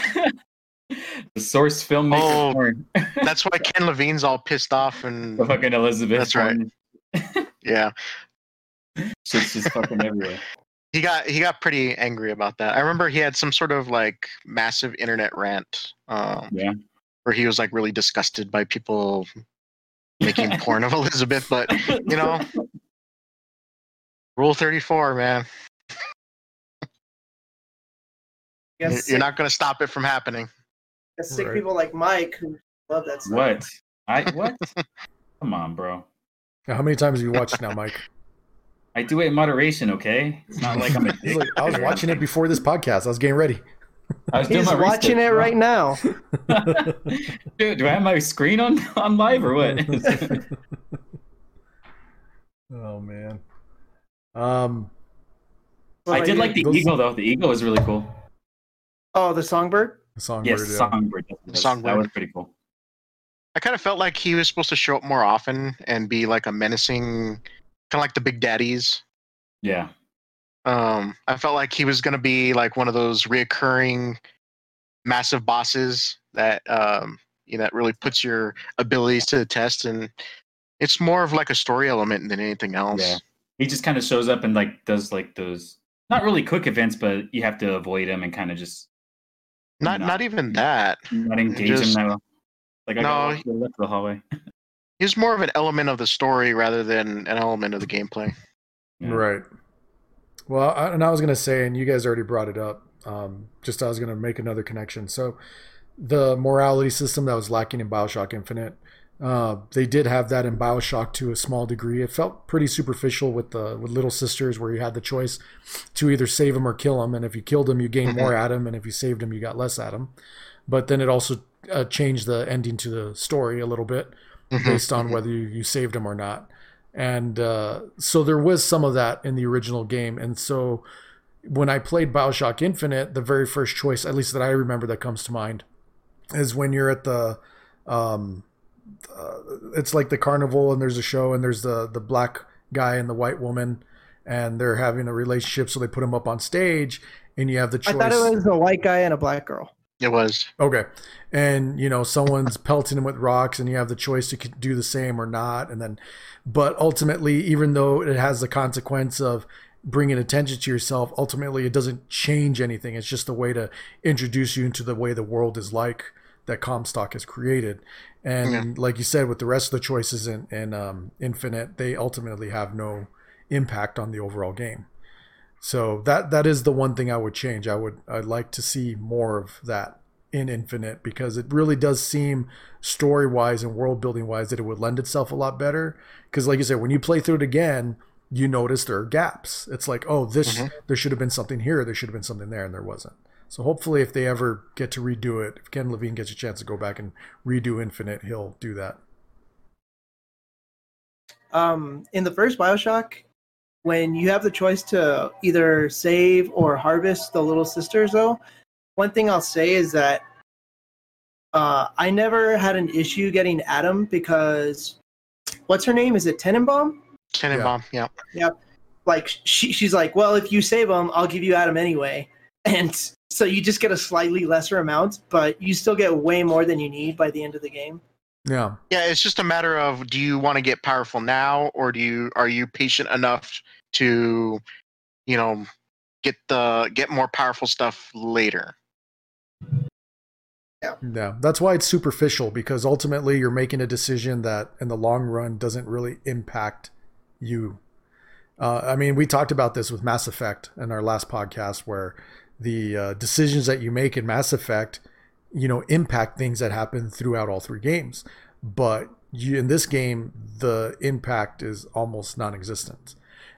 I feel like the framework is there for it. And I feel that if they did include it, it would change things quite a bit, but also, you know, breathe a little more life into the story and your character. I feel like it's just more of a missed opportunity. And of course, there's limitations. I understand the limitations that they had at the time. But so many games do that too, though, where they introduce saying like, oh, you make choices and decisions, and then you're like, oh, well, that doesn't really do shit. And lots of games do that. But you know, you have to think about too is, you know, from a technical perspective, that's a lot of work. It is. I would. Right. So. It is a lot, because you have to now have to think into the future, what's going to happen, how many different directions can you go in, right? And what different combinations of choices can you make, right? They should just get R.L. Stein as a writer then, so he could do those Choose Your Path adventure books. That's right. Choose your own story. Choose your own Goosebumps. Well, here's my counterpoint to that, though, is that with Infinite, you get one ending. But even in BioShock, which is the first one in the series, you have two endings. Mm-hmm. So I don't understand why they couldn't have done at least the same thing, at least two endings for Infinite. And 2 is good enough, because that's automatically a replay value. I got to go back and try it and do it and get the second ending, you know? Yeah. Yeah. Cool. So I think we're all kind of in agreement on the kind of things that they needed to be fixed. So we'll see where it goes from there. So finally, to close out our podcast, I have our final question for us. What is your favorite BioShock game and why? And I guess I'll go first on this one.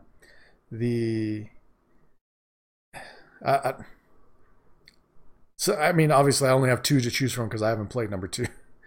But ultimately, I probably have to go with BioShock Infinite. I really like the original BioShock. I mean, it's close, but I think ultimately what makes the difference for me is that story element of Booker being Elizabeth's father and also being Comstock.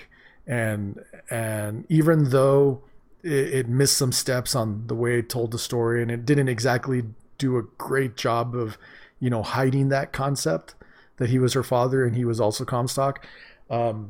Ultimately, I can always, I don't know, maybe it's because I'm a father of girls. It's like with Last of Us, where the beginning of the game, the stuff happens and he and his daughter are trying to escape and she ends up dying in his arms. And like that got to me because, as a father losing a child, that would be, that would be devastating. And it's kind of the thing here where, this guy is doing a job because he has to do a job and, he's lost his family and he has an opportunity here to redeem himself. And I always love these redemption stories, I guess. I think that's part of the reason why I love Westerns so much, because a lot of times they're redemption stories. And to me, that's what BioShock Infinite is. It's a type of redemption story. And I like the character of Booker DeWitt. I think he's a pretty well fleshed out character. And I like the interactions between him and Elizabeth, especially because she's so naive and it gives him an opportunity to teach her things. Now, did they completely fulfill that the best way they could have? Maybe not. They probably missed some story beats here or there, but ultimately it's the story that sold me on Infinite, not so much the gameplay. I think the gameplay between the two, probably the original BioShock is better, I feel, but the story elements between those two characters is what really drove me to play, because it's the only BioShock I've gone through and played again. I tried going through and playing the original BioShock, and it's not that I disliked it, just I didn't feel like I was gaining anything by going through it again. But with Infinite, going through it again, there were things that I had missed between their conversations that I hadn't picked up before that, I got the second time around. Nice. Yeah, makes sense. You're a dad. Booker's a dad. Well, I mean, and also the voice acting was, I think, really, and it was really excellent in BioShock Infinite, which is why I think their relationship and, them bouncing off each other in conversations really worked well. So how about you, Frank? Your favorite? I'm going to cheat because I always do. But my favorite is the first one, but my favorite to play is Infinite. Because the first one, I think that story is just so well fleshed out. I love Rapture. Rapture is definitely like the ultimate setting for BioShock, especially compared to Columbia. And the only reason I say BioShock Infinite's more fun to play is because, kind of like with 2, they fixed the gameplay elements for 1 that I had issues with, like having to switch between the plasmids and your weapons, and honestly, once you get the electric gel and you get the telekinesis, it's over. Like, that game is so easy to just walk through at that point. Like, once I had those 2, I could beat any Big Daddy like within a matter of seconds. I could, I beat Fontaine at the very end without struggling too much. Like, I remember reading about how a lot of people had issues with the final boss because he kept going and regenerating his health. And I'm like, dude, just electric gel him to death. I mean, it took me maybe a couple minutes. So that's it. I mean, I have gone back to BioShock, but I haven't finished it again because it's not as fun to go back to play. But Infinite is, and I've gone back to Infinite twice. I got it. I played through it the first time I got it, and then I played through it when I got it on PC. And yeah, so Infinite's more fun to play, in my opinion. One of the criticisms that I forgot to bring up earlier, BioShock 1, I felt that when you would die in BioShock 1, there wasn't a consequence because you had the regeneration tubes or whatever they were called. And the Vita Chambers. The Vita Chambers. And I remember the first time I realized that this game was going to be, it wasn't going to be easy, but it wasn't going to be challenging. There was a point where I ran into a Big Daddy in this perpendicular hallway, right? And he was going from one side to the other, and because of there wasn't enough space for me to move around and avoid him, I kept dying. So the first time I died, I got rejuvenated in a Vita Chamber, and he already had depleted health. It's not like his health got restored. So all I had to do was go up to him and keep whacking him, and then die, and then go back and do it all over again. So it wasn't challenging. It was just... Well, you did lose money, right? James, it reminded me, you lost money, and did you lose Eve or no? Or Adam? No, you didn't lose any Eve or Adam. You lost money. Right? Yeah, you lost money. Wait, but you can turn the Vita Chambers off.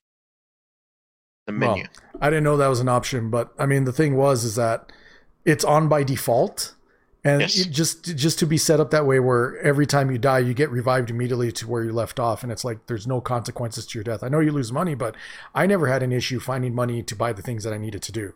And like The challenge wasn't there.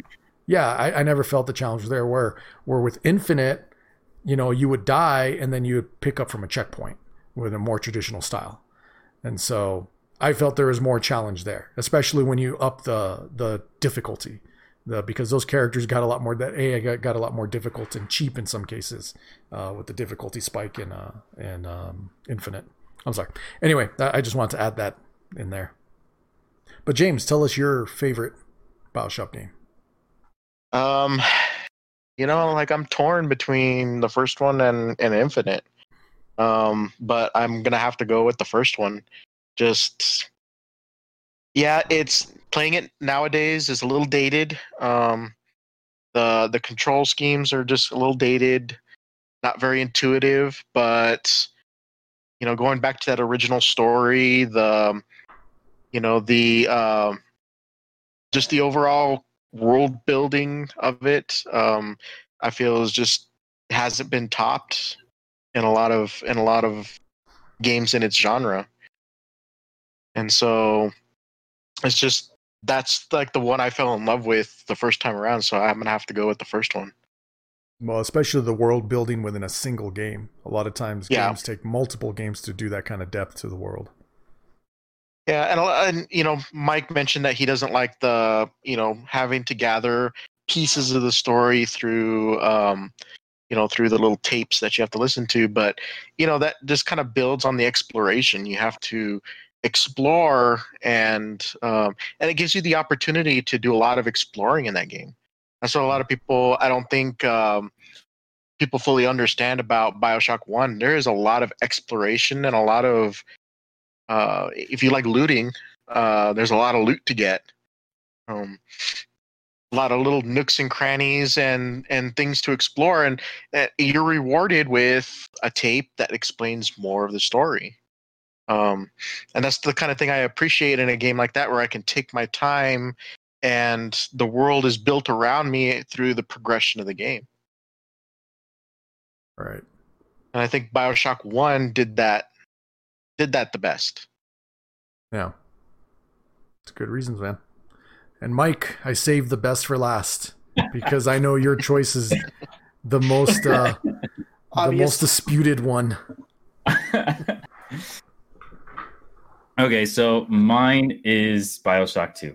That's my favorite one, just because I enjoyed it the most out of all three. I understand all of them are really great games, I think. So, but I can explain why. The first one, like James said, there's more exploration. It seemed more. It's not an open world, but it kind of has areas to explore. I wasn't a big fan of the compass system. The game is good. The shooting's good. I guess my biggest thing is, of course, of course I don't like the themes, but that's all of BioShock. But the compass system was kind of weird for me. I didn't really like where it tells you where to go, but it doesn't take you to the point of where you need to turn and then change. It kind of is just pointing at the direction where you need to be or get to at the whole time. So I don't know the route to get there. It's just pointing where I need to be. And I always thought that was frustrating in the first one. I still like the first one. I'm just saying that was my problem with that one. I already said what I had the problem with Infinite was kind of the story. It's also steampunk. I like using Steam on my computer for games. I like listening to punk, but I fucking hate steampunk too. Like I don't like steampunk. Like steampunk shit is stupid. Why don't you like steampunk? I don't know. It's weird. It's like I don't like. It's another one of those things. BioShock did both of the early 1930s 40s style, which I don't like. Then they changed it to like we're gonna do Infinite. I was like, fuck, it's steampunk. I don't like steampunk either. Like I don't like that style of stuff. So unlike Reese's Pieces, that peanut butter and chocolate go good together, you feel that steam and punk don't go well together. Yeah, steam and punk don't go well together. But Infinite is a good game though. But what I really like about 2, it's because I'm fucking simple-minded, bro. Like the story is just not super in depth. It's kind of like you're going through a stage of Halo. It's just you get to point A to point B, and that's how you progress through it. That's how I feel. I'm gonna keep going in this direction and shoot shit until I fucking win. You know, that's basically why I enjoyed 2 a lot. And I didn't have to go too in depth to all the story. Didn't have to really read all the logs to kind of get the basics of what's going on in that one. And actually, I think the shooting control aspect, I don't know if anybody else would agree with me. I think Infinite seemed weird, the shooting aspect. Like, it seemed like no matter what I did, even if I lowered the settings, the aiming seemed oversensitive and kind of not fluent. Fluid? But, yeah, fluid. But that's just me, how I felt about it. I think part 2 was the most tight controls for, like, at least aiming and shooting aspect. Which is still a cool game. It just felt weird. And yeah, that's basically the preference of why, or that's basically reasons why. Thanks, Mike. Before we close out, I can rant more if you want. No, no, that's enough. But before we close out, Frank, what the fuck are you doing with your mouth? I was shooting. I was playing BioShock Infinite. Dude, but you're there with your mouth half open and your tongue occasionally flicking out. Like, what is that? Yeah. Well, he wasn't. I was also a little confused by what Mike was saying. Like, I want to ask you, and I'm not being a dick. Yeah. Like, go for it. Okay, what is it about steampunk you don't like, though? I don't know, man. It just seems like a weird universe. But like what? I don't know. It just visually doesn't. It's not visually appealing to me. Okay. It's the aesthetics. Like, yes, that's just like I don't know. You must have hated Wild Wild West then. Yes, because it had all kinds of things you hated. It had steampunk, it had westerns, and it had Will Smith. I mean, if I could go to a convention with like steampunk people or furries, I think I'm gonna go hang out with the furries for a bit. Wow. What if they make you participate? I'm just kidding. Imagine they fucking combine together steampunk furries. Oh Jesus. It's like, bro. I'm pretty sure there's steampunk furries out there. Let's research it. We'll talk about our next podcast. Rule 34, bro. Oh man. All right. Well, go ahead, Frank. So I was gonna ask this. With BioShock, would you want them to make another game? I forgot. I wanted to bring that up. Would you guys want them to make another game? Yes. So that's a good question because you can answer it 2 different ways, because it's like, do you want them to make a sequel to one of the existing games, or would you want them to make a whole new BioShock with a completely different world? I don't know. They did Underwater. They did the sky. Now they're going to do outer space. I was thinking inside a volcano, but whatever. I mean, they kind of did outer space with System Shock 2, so. Oh, there you go. They could just bring back the System Shock and do it that way and say. I'm gonna say no, because I'm happy with what we have. Isn't there like thousands and thousands of lighthouses? I want to see them all.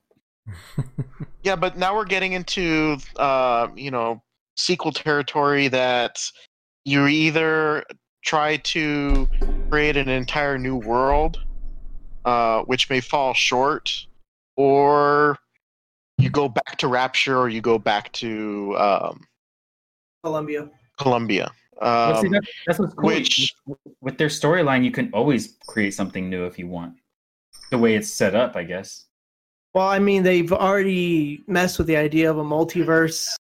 I mean, well, not even messed with. The only problem is like the That is philosophy the of what you guys are talking about has already been accomplished, or it's already been taught or used in the game. Well, I mean, I think personally, the philosophy can always be revisited because it can always be interpreted in different ways. There's other philosophies they can look at.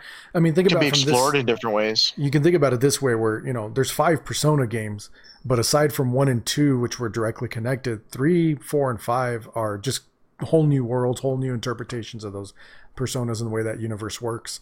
And you can definitely do the same thing with BioShock, where you maintain the name, but you introduce a whole new world. And I mean, they didn't really need the multiverse part to make an excuse for that. In Persona, are they linked though? Not directly. I mean, every world is its one own in world. Infinite. Wait, are you talking about the multiverse? No, he was asking about Persona. Yeah, Persona, are they linked? Because BioShocks, they're linked because of the towers, right? Like they're talking about the dimensions, right? Right. They're linked in that sense. And the multiverse. In the case of Elizabeth, she has the power to go to those different universes. But again, that doesn't need to be something that needs to be followed up on. I don't think so. As a matter of fact, I mean, from what I've read, there is a large group of fans that were dissatisfied with the multiverse concept and didn't like that there were different universes to attend to. And even though they liked the idea of the way Burial Sea was handled, still the idea of being able to traverse different universes, some people didn't buy into. But I think part of it too is it was kind of handled in a way which was very sci-fi generic, as opposed to applying it in a way that was different or new. And but again, I did like that they did it that way though, because it was kind of an explanation of why Infinite's universe exists, sort of in a way. Because when going into it, I was okay. Well, this is the exact same thing as fucking Rapture, but it's in the sky. And then adding that multiverse kind of gives a good explanation to why this always happens. And she explains it's always a lighthouse. It's always something like this in the ocean, but it's always the same kind of situation, sort of in a way, Yeah, but again, see, it's all. Go ahead, James. Oh, it's also grounded in real science and real theories about our universe. There are actual scientific theories about a multiverse where, choices that you make, there may be another, plane of existence where you made another choice, and you have a different future and a different path. Exactly. I mean, that's what I'm saying. That's one of the coolest things I thought about the whole series was as learning that at the end of Infinite. I think it was kind of like a wrap up of the whole series, explaining it all, sort of in a way, or explaining why that universe exists.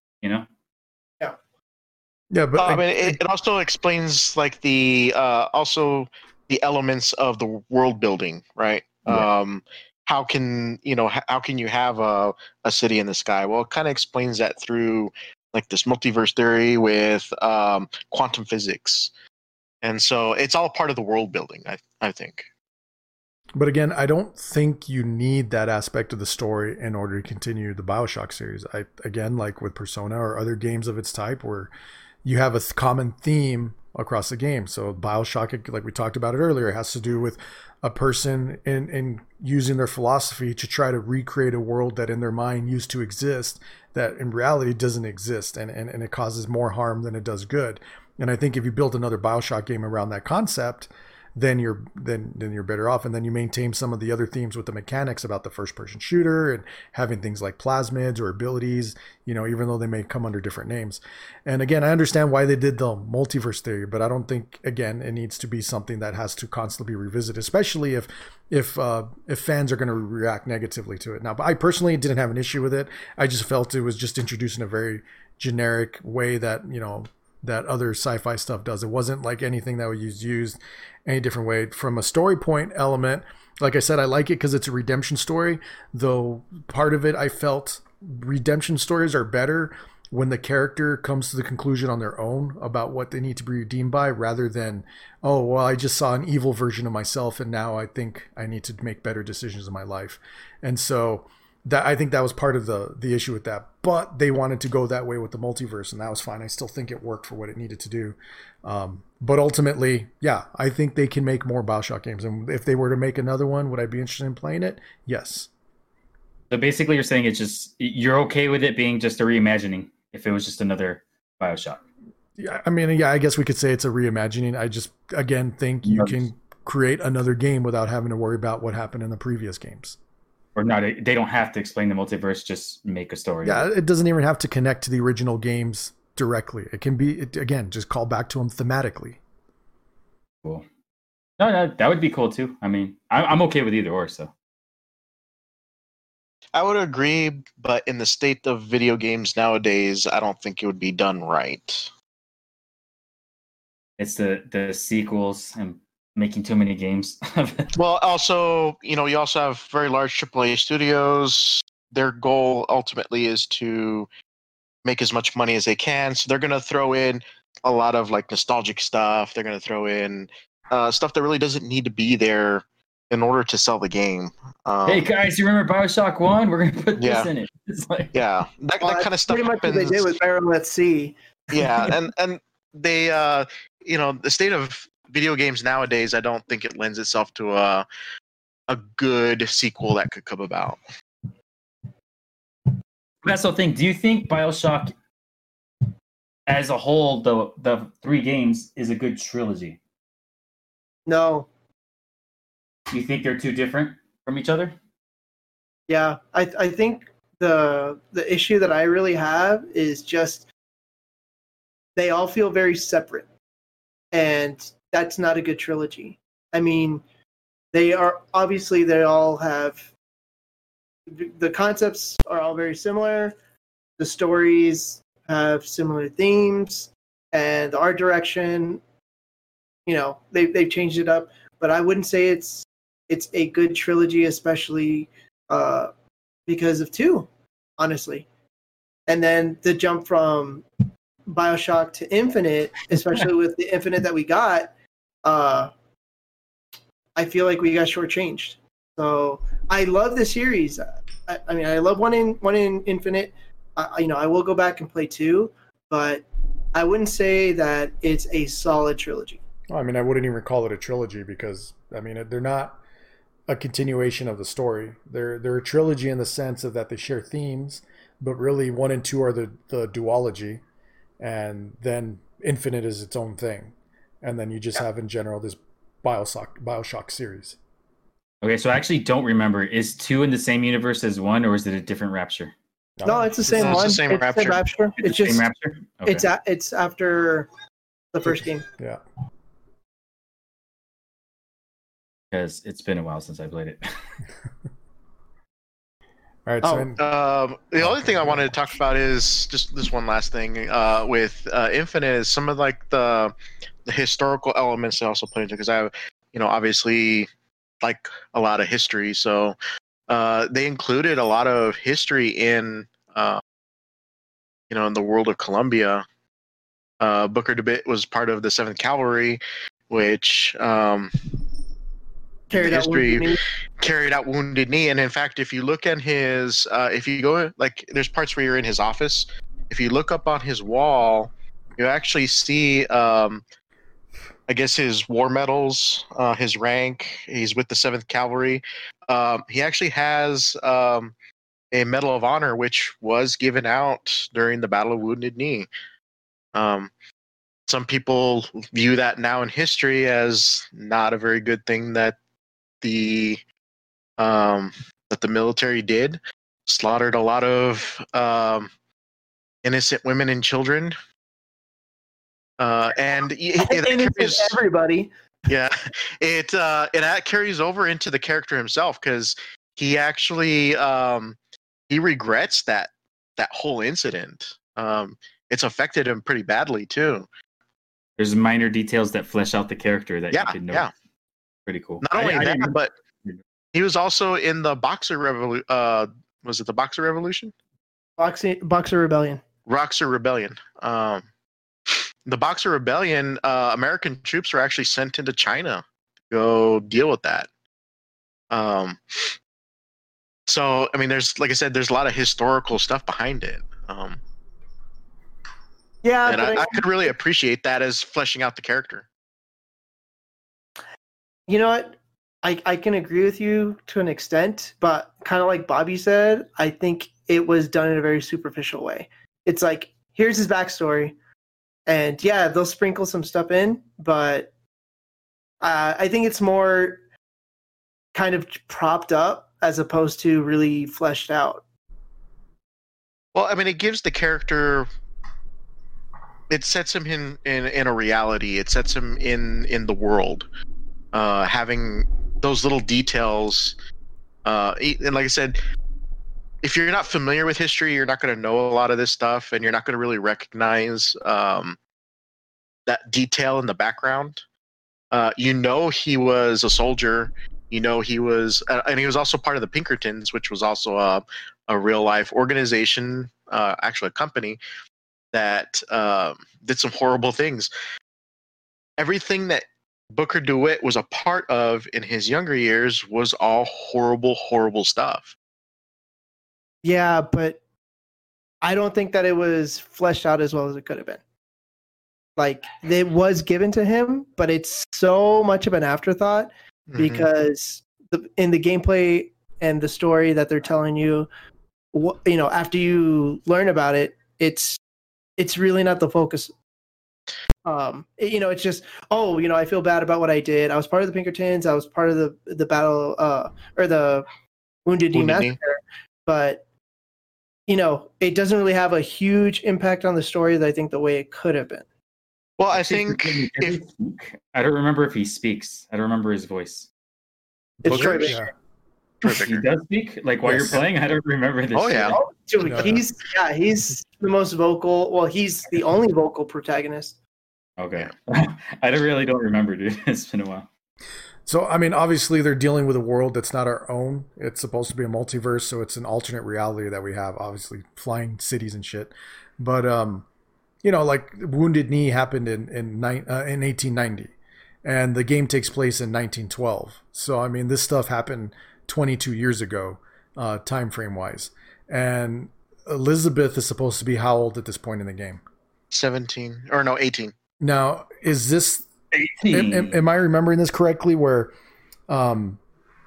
did his wife leave him and take her, or did his wife die died. and he gave up his daughter to those His wife scientists? died, I think, in childbirth, right? He gave up Yeah. his daughter to his future self, didn't he? Yeah. Something like that. Right, like he gave up his Right. daughter to somebody. Okay, and so that time has passed in real life, because it feels to me like for some reason it's stuck in my head like he gave up his daughter like a few years ago, and now he runs into this older version of her on the job. Well, but is that's where the whole multiverse comes into play, because you experience that time dilation later on in the game, where Elizabeth's been captured, and come to find out, she's been she just got captured and was taken away, but then this event happens, and now it's been 6 months, and you're not realizing that much time has passed. You're still looking for her, but 6 months has already passed, and she's already, been tortured and brainwashed by Comstock. But then, it brings you back, and again, that's part of that whole multiverse, multiple dimension, time dilation kind of thing that's going on. Well, I just get So we just don't know the Booker that we see. He just gave up his daughter. But Elizabeth is his daughter, now older and 18 years old. So I guess what I'm trying to understand is the 1912 in reference to where Columbia is, or is 1912 the year that Booker is from? Well, both. Both. He's going up to Columbia in 1912. Okay, so he didn't have a family until 22 years after the fact. After the fact that he dealt with Wounded Knee, and several, probably a decade after he dealt with being a member of the Pinkertons and the. You're probably dealing with him. Are Are you talking about as you're playing him? Yeah, I'm just trying to figure out where at what point he is in his life. I mean, if we're talking about a 22-year gap, you figure he was maybe 18 when, you know, the Wounded Knee incident occurred in 1890. So at this point, he would be 40 years old. Yeah, he's in his 40s, maybe closer to 50 when you're actually playing as him. So I'm just trying to understand, you know, if it's been that long since he's had those experiences, you know, how much, and he was able to have a family and then have regrets about things that have happened with his family, you know, how much of him is actually lost. You know, it's just those kinds of things that seem a little bit more inconsistent. And that's where we come back to the issue with the story not being as well fleshed out as it could have been. But I always thought once you transverse to like Rapture or to the Columbia. Once you transverse to that, I thought they were going to. That's when they go to a different part of the multiverse. Like I thought he was transporting to a different one. Because how could there be two Bookers if he's the villain, unless he went to a different dimension? Well, because those twins brought him. Those twins are the ones that are bringing him in and out of those multiple universes too. Well, that's what I'm saying. There can't be two Bookers unless one of them's transversing to a different universe. No, yeah, we're not arguing that. We're just talking about how does that affect time then? Because I don't understand then what time period Booker is coming from. But what was the year when he went into the transporter? It said that the game takes place in the year 1912. 12. Yeah. Okay. Oh, sorry, man. I didn't mean to get mixed up on that. I just thought it's a little convoluted because we're dealing with multiverses, we're dealing with time dilation, moving in between time periods. Because you know Elizabeth can open up tears in different times too.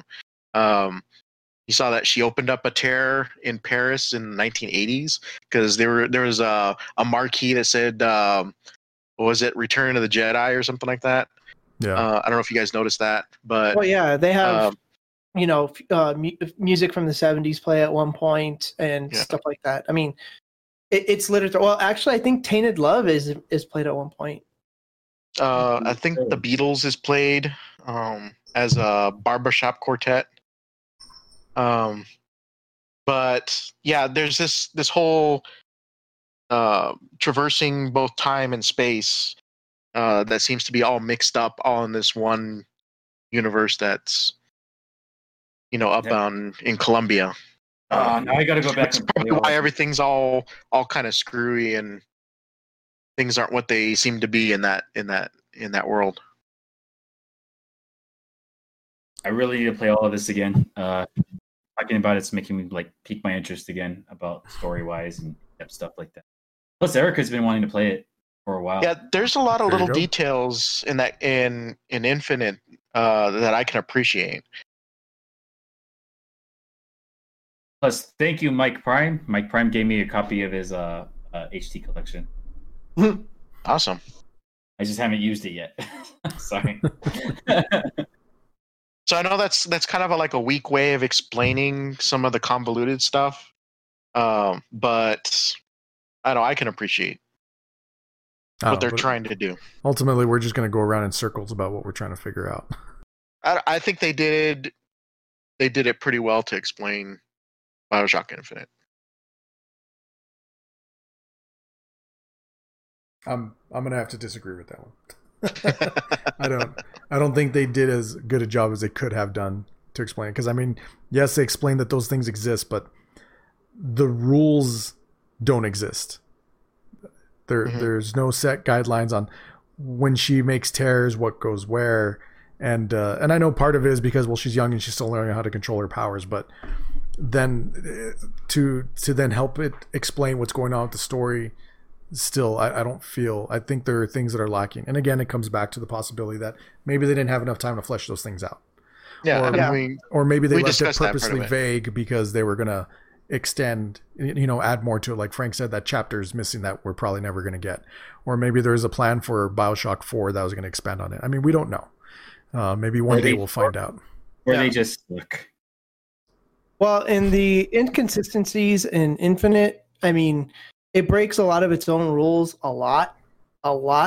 So I think, whatever the morality system maybe was going to factor in, but even if it wasn't, what we did get was very inconsistent. Because, one thing that really sticks out to me is when you see the people who you killed and then they're alive again in the dimension you're currently in, but they're all, twitchy and they're bleeding out of their nose. But then, of course, Booker, who was killed in one of the multiverses, his nose is bleeding, but he's completely fine. And that doesn't make any sense.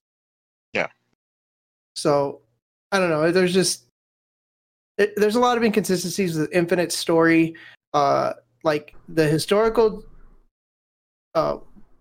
references, yeah, they are cool, but to me, they don't really add to it as much as they expected it to.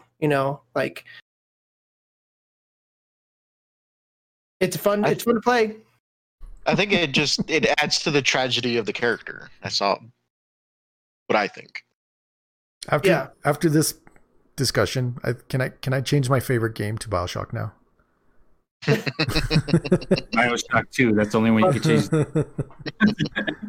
But no, just if you focus on the characters, like Booker and Elizabeth's relationship and his redemption story, it's still, without all, the quantum physics and all the extra stuff that they try to do with it, that they stumbled all over, then it's still a pretty good story. The characters are likable, very likable, as a matter of fact. I like Booker's character a lot. Yeah.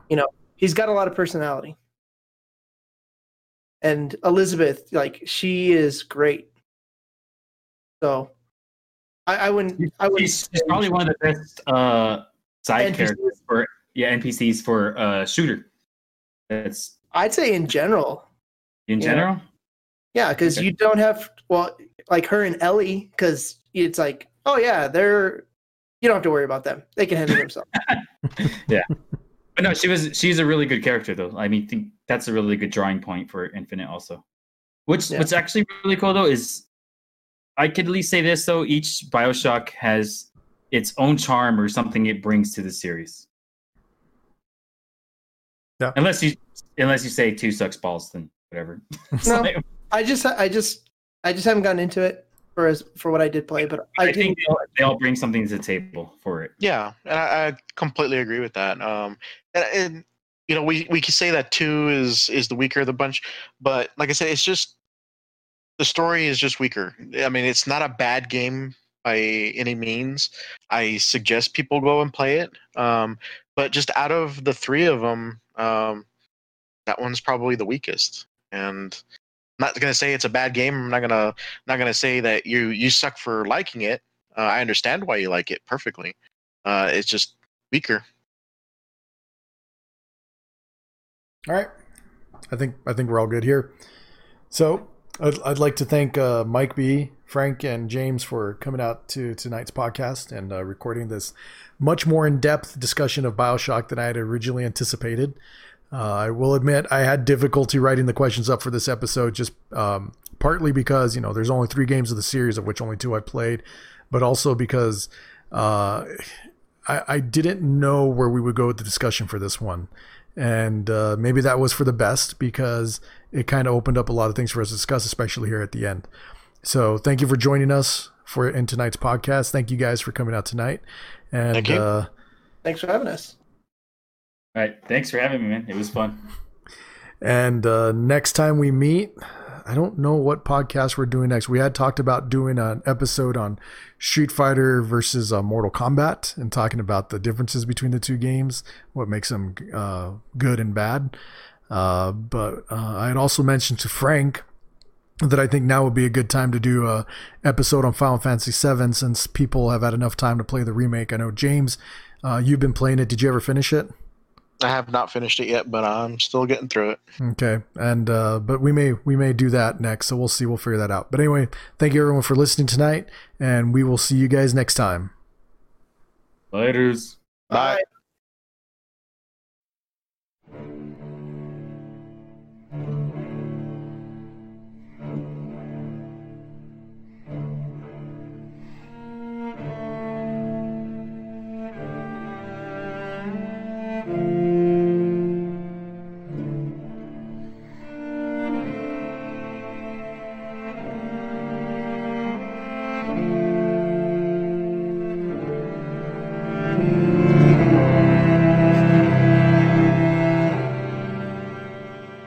Well, there you have it. The good, the bad, and the ugly of BioShock, as we see it. In our previous podcast, we generally agree on what makes a particular game or series great in our eyes. What I loved about today's conversation, though, was the opportunity for a true debate, as not all members of the group felt the same about the series. As a series, yes, we all love it, but the distinct differences in what we love really allowed for different perspectives to be shared. And the best thing? The conversation was civil, albeit lowbrow, but civil nonetheless, and that's how it should be. This episode's opening and closing music come directly from the BioShock series. The opening music titled Welcome to Rapture was composed by Gary Scheinman and released in BioShock. The closing music titled Elizabeth was also composed by Gary Scheinman and released in BioShock Infinite. Check the description for links to the audio tracks. Thank you for tuning in to today's show. I will leave you with one last quote from Ayn Rand. I can't actually find any attribution to her, but I'm confident it's something she would say, especially about the BioShock series. Come on, man, what the fuck? Ayn Rand.